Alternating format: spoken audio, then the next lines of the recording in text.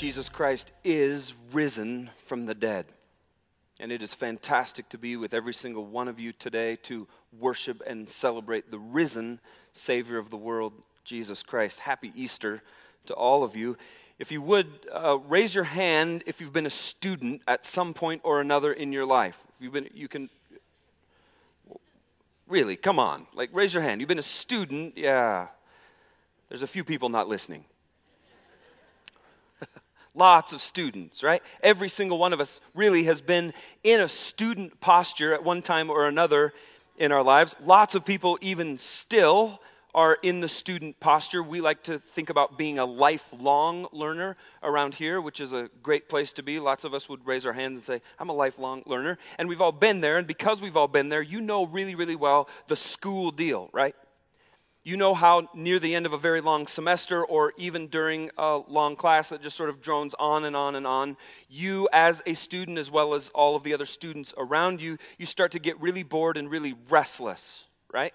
Especially with weather like today, and imagine if you were cooped up in a classroom and you're looking outside sort of longingly like, oh, I just want to be out there, right? You're on information overload and the teacher's just up at the front of the room, the professor, like a coffee grinder, just grinding on and on, right? You've all felt this.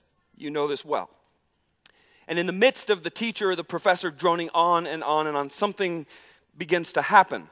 A question begins to take shape inside the minds of nearly every single student sitting in that classroom. I'm here to tell you today that teachers hate this question. Professors in particular loathe, strong word, but they loathe this question. But it's the most common question any teacher, any professor ever hears from any of their students. Now, sometimes a student will be bold and brave, raise their hand, and voice the question out loud. But most of the time, most students are just way too freaked out to ever ask this question. Do you know what this question is? Is this going, I heard it, is this going to be on the final? Right? Is this going to be on the test? It's every student's burning question, and it's rooted deep down in their wondering, do I actually have to know this, or are you just up there grinding on and on and on and on and on because you like hearing the sound of your own voice?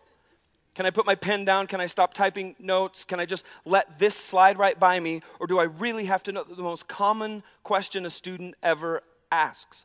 Now, who are your very favorite teachers and professors? They're the ones who tell you what's going to be on the test, right? They're your favorites.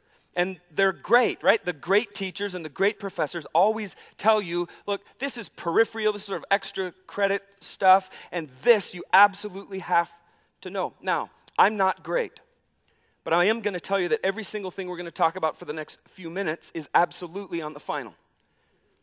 Every single thing. We've even neatly summarized it in this little pithy statement. Jesus Christ was raised from the dead to forgive us of our sins. Jesus Christ was raised from the dead to forgive us of our sins. That's exactly why we're here today, celebrating Easter, celebrating the rising of Jesus from the dead, because his rising makes our forgiveness possible. His rising makes our forgiveness possible. I want to start with something that one of the most notable Christians of all time wrote. His name is Paul, one of the most prolific biblical writers in all of history. And here's what he writes, 1 Corinthians chapter 15, verses 3 and 4. Paul says, I passed on to you what was most important, right? I passed on to you all of the final exam stuff. Nothing peripheral here, no fluff here. I passed on to you what was most important and what had also been passed on to me. And here's what it is. Christ died for our sins. That's what Friday is all about, right? Good Friday, that's what it's all about. Just as the scripture said. He was buried and he was raised from the dead on the third day. That's what today is all about, just as the scriptures said. All of that is final exam stuff. Paul's passing along, he's teaching to us the keystone elements of everything that it is to have faith in Jesus Christ, everything that it is to be a follower of Jesus Christ, everything it is to be a Christian. And Paul says the first keystone element of Christianity is that God himself, in the form of a man, Jesus Christ, God with skin on, if you want to think about it like that, he came to earth, and he didn't, understand this, he didn't just come to earth to die. Lots of people think, well, Jesus just came to earth to die. That was part of his mission, absolutely. But the other part of his mission was for Jesus to show us what life looks like when we live it his way. Jesus shows us everything that it is for us to bring the kingdom of God here on earth just as it is in heaven. And so Jesus Christ, God with skin on, came to earth to show us what it is to live life his way, and then he went to a cross, and on that day he died the death that we all should have died. He died the death that we all deserved. Jesus Christ, the Son of God, died for our sins. And he died because this world has been all messed up. Your and my choices have actually played a role in this world being all messed up, and our choices therefore have subjected us to the penalty of our sin. And biblical writers talk a lot about what the penalty of our sin, and biblical writers say that the result of our sin is death. The result of our sin is death. Sin brings to us physical death. That is not, by the way, what we were made for. Sin also brings spiritual death. Sin also brings relational death, and that's precisely every single thing that Jesus took upon himself on Good Friday on the cross. That's why he had to die, for our sins. To make a way between where we are over here and where God is, so that anybody who so desires can live in relationship with God. Anybody who so desires can know beyond the shadow of any doubt that they're square with God. Anybody who so desires can live life the way God intends life to be lived. Anybody who so desires can be assured of being with God forever someday. Whoa. A guy named Reuben Torrey, who's one of the great preachers of the 19th century, he tells a very powerful story that illustrates just what it was that Jesus did for us. Torrey, in his day, 19th century day, was part of a mountain climbing team. He and his team were out climbing one day, and they were watching another climbing team on an adjacent mountain, 5 guys all climbing together, all tied in together, and he watched from his vantage point as the last climber on that other team lost his footing and fell. When all the slack was out of the rope, his weight pulled the next guy off the mountain. Those 2 guys' weight combined pulled the next guy off of the mountain. And you see what's happening here. Dominoes are falling, except for they're not dominoes, they're human beings.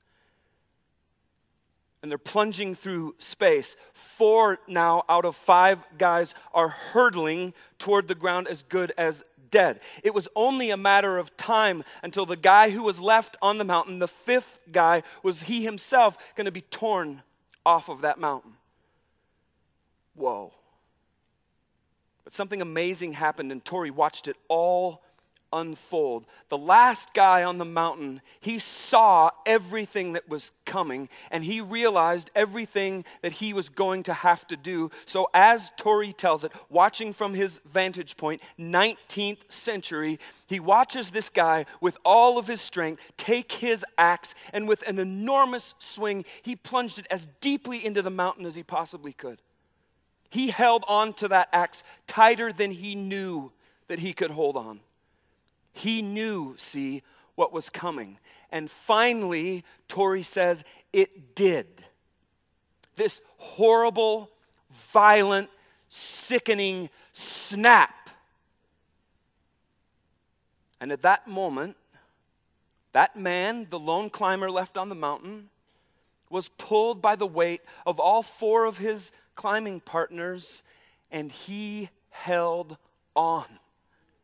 He held on. He stayed right there. The rope, as you would imagine, constricted around him. The rope actually began to strangle him. The rope was cutting into him. He was bleeding, ribs snapping one by one by one, and he held on.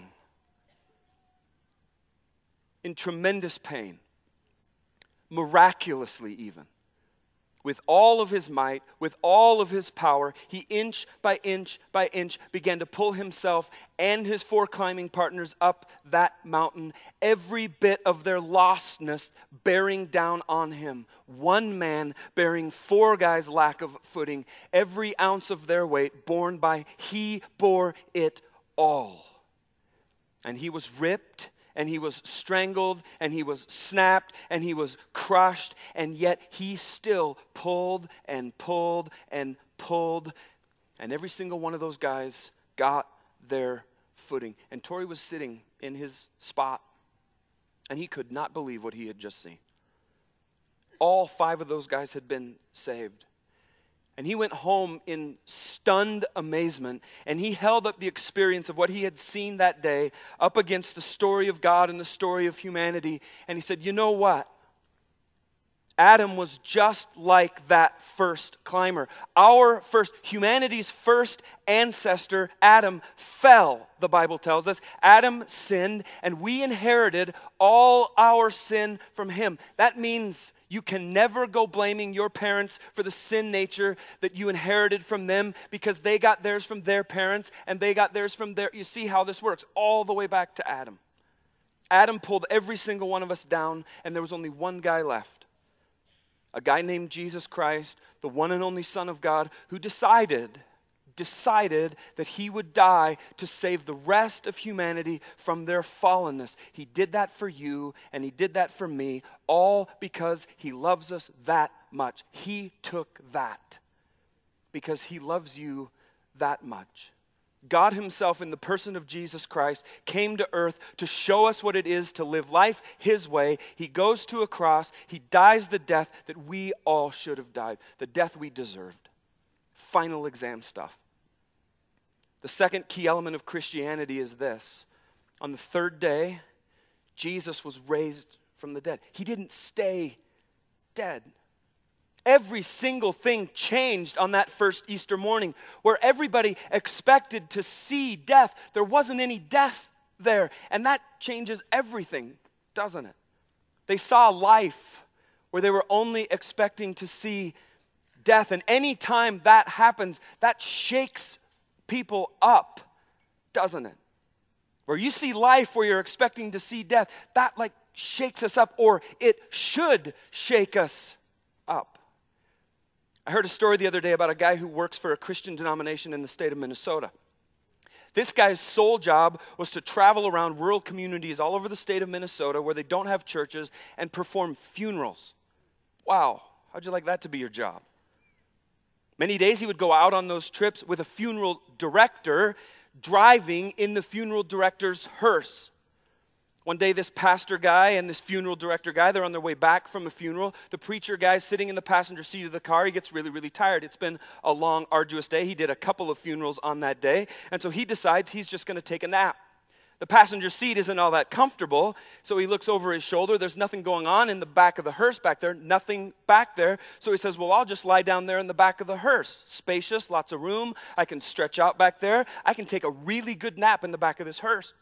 It's creepy, I know, but it actually happened. This is a true story. So preacher guy's laying in the back of the hearse, sawing logs. Funeral director guy's driving the car. He pulls into a gas station. Why? He's low on gas. Now this was back in the day when every service station in America was attended, right? And so here comes the service station attendant guy, and he puts the gas hose into the car and starts fueling the hearse, and he's standing there at the fuel tank, and well, there's a window, and he can see in, and well, there's this dead body. And he's perplexed because, he's thinking, I thought they used body bags or caskets or something, but it's just a dead guy laying back there, sprawled out in the back, and he's freaked out. This is weird. Filling station guy, this doesn't happen to him. And so there he is, he's filling the tank, and preacher guy, he wakes up. And he opens his eyes and he presses his face against the window and he waves at filling station guy. Preacher guy says, I have never seen a human being run that fast in my entire life. Ever. And it's just true. Seeing life where you're expecting to see death, that shakes us up. It sends us running, doesn't it? Should send us running, which is why today on Easter we celebrate that death doesn't get the last word. Jesus lives. And following Jesus for you and I isn't just about adhering our lives to this big set of rules. Following Jesus for you and I today is about a relationship with a real human being, a real person, the risen Son of God, the Messiah, Jesus Christ. And see, this resurrection deal is so crux to the Christian faith that Paul puts it like this, 1 Corinthians 15. And if Christ has not been raised, then your faith is useless and you are still guilty of your sins. Final exam stuff. If Christ has not been raised, then your faith is useless. You're still guilty of your sins. Forgiveness, see, of our sins takes more than just Jesus dying on the cross on Friday. It's both his death and his resurrection that are needed in order for God to forgive sinners. Us. And every single one of us are sinners in need, desperate need of God's forgiveness. Jesus died and Jesus rose from the dead to make the forgiveness of our sins possible. No matter how deep, no matter how dark, no matter how big, no matter how small, Jesus died and Jesus rose from the dead to forgive every single one of them, all of them, wiped away. Slate clean, white as snow, brand new life in Jesus Christ. And Paul, the great apostle of God, says, look, no fluff here, nothing peripheral here. Pick up your pens and write this final exam stuff, he says. Jesus died for all of us. He loves you so much that he died on the cross. He took upon himself the death that we deserve, but that's not all. They buried him in the ground, and on the third day, Jesus rose from the dead. He conquered death, hell, and the grave, and both of those things marry up together.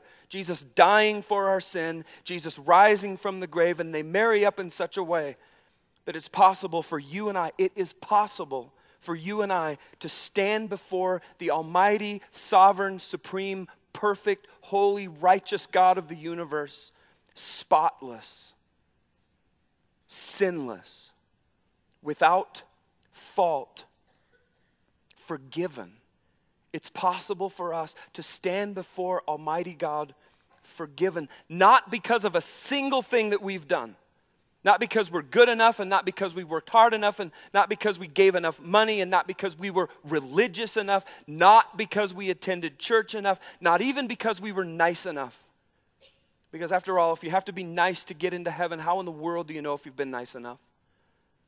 We're able to stand before God spotless and without fault. We're able to stand before God forgiven only because of everything that Jesus did. He died and he rose from the dead, and today he lives. He lives.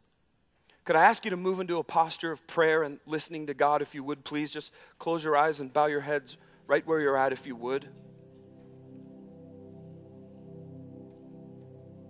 And with your heads bowed and with your eyes closed, what's true is that God's forgiveness deal isn't just for a few select folks, some elite group of people somewhere. Those people or those people or those people. God's forgiving, saving faith is available to every single person on planet Earth. And even now, Jesus is inviting you into his forgiveness, into his salvation, into his resurrection life that was only made possible by his death and by his burial and by his rising. Jesus is inviting you to salvation and forgiveness from your sin once and for all. He's inviting you into the mission that he created you for. At the end of the day, really, God's inviting you to come home. Come home. And maybe if God's been working in your heart that way today, you can take that very bold step of trusting him with your whole heart, your whole life, by praying along with me right now. I invite you to pray with me if that's what God's been doing in you, if that's the desire of your heart today. Just say this: Jesus, I get it. I am a sinner. I've messed up more than I can even remember. And for most of my life, I've been working this self-improvement plan. I've been trying to prove to you, God, that I'm good enough to please you, that I'm good enough to get into heaven. And today I'm awakening to the reality that that will never work. I can't do that. I need you, Jesus. I need your salvation. And so, Jesus, with all the faith I can muster right here, right now, today, I trust you as Savior and Lord of my life. And I thank you from the depths of my being for sending Jesus, your one and only Son, God, to walk the earth and show me what it looks like to live life your way. And I thank you, Jesus, from the depths of my being that Jesus took my place on that cruel cross, paid my penalty.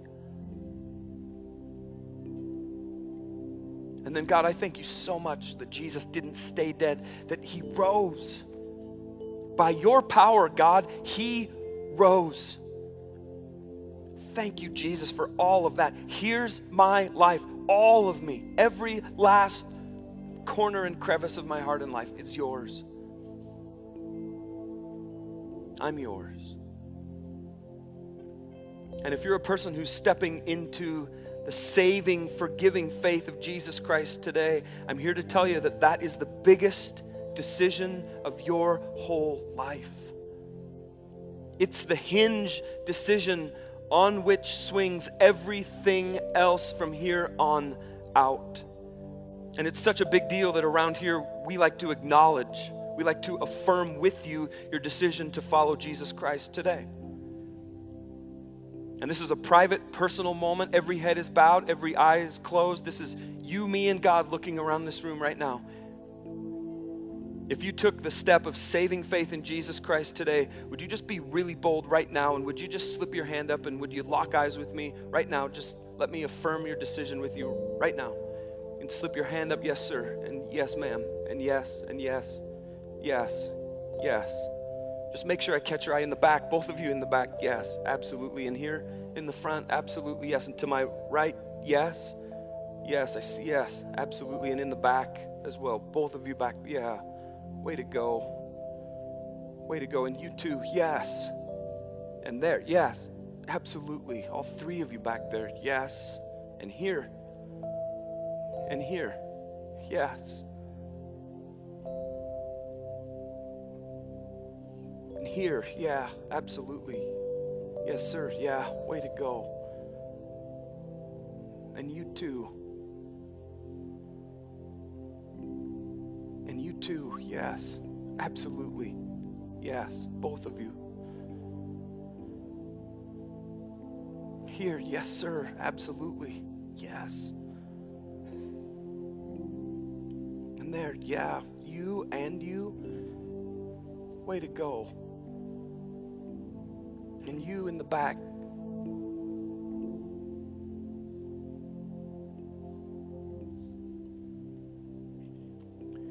And here, yeah, both of you, yes, absolutely. Way to go. And there, yes.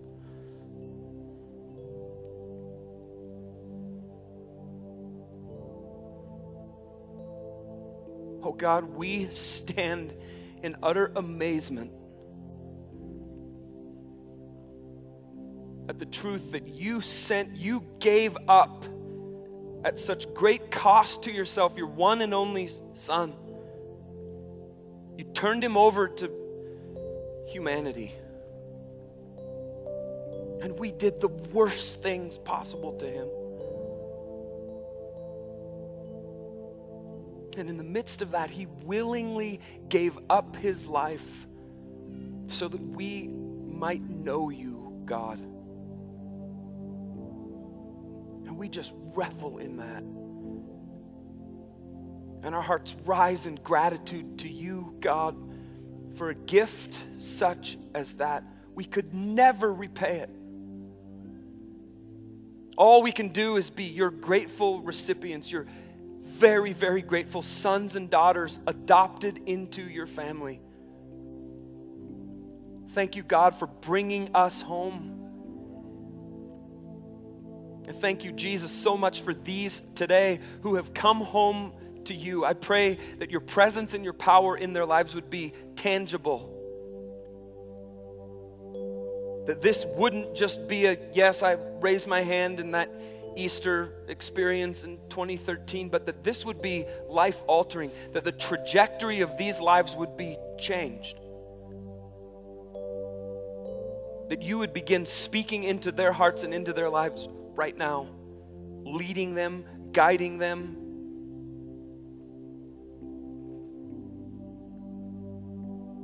Calling them to this unbelievable mission that you made every single one of us for. Set us on that mission. And here's our pledge, Jesus. As a community, we're never going to degrade Jesus' death, his burial, or his resurrection. We're never going to forget about it. We're never going to marginalize it. We're going to keep it front and center in our lives from here on out. And we're going to go and we're going to tell.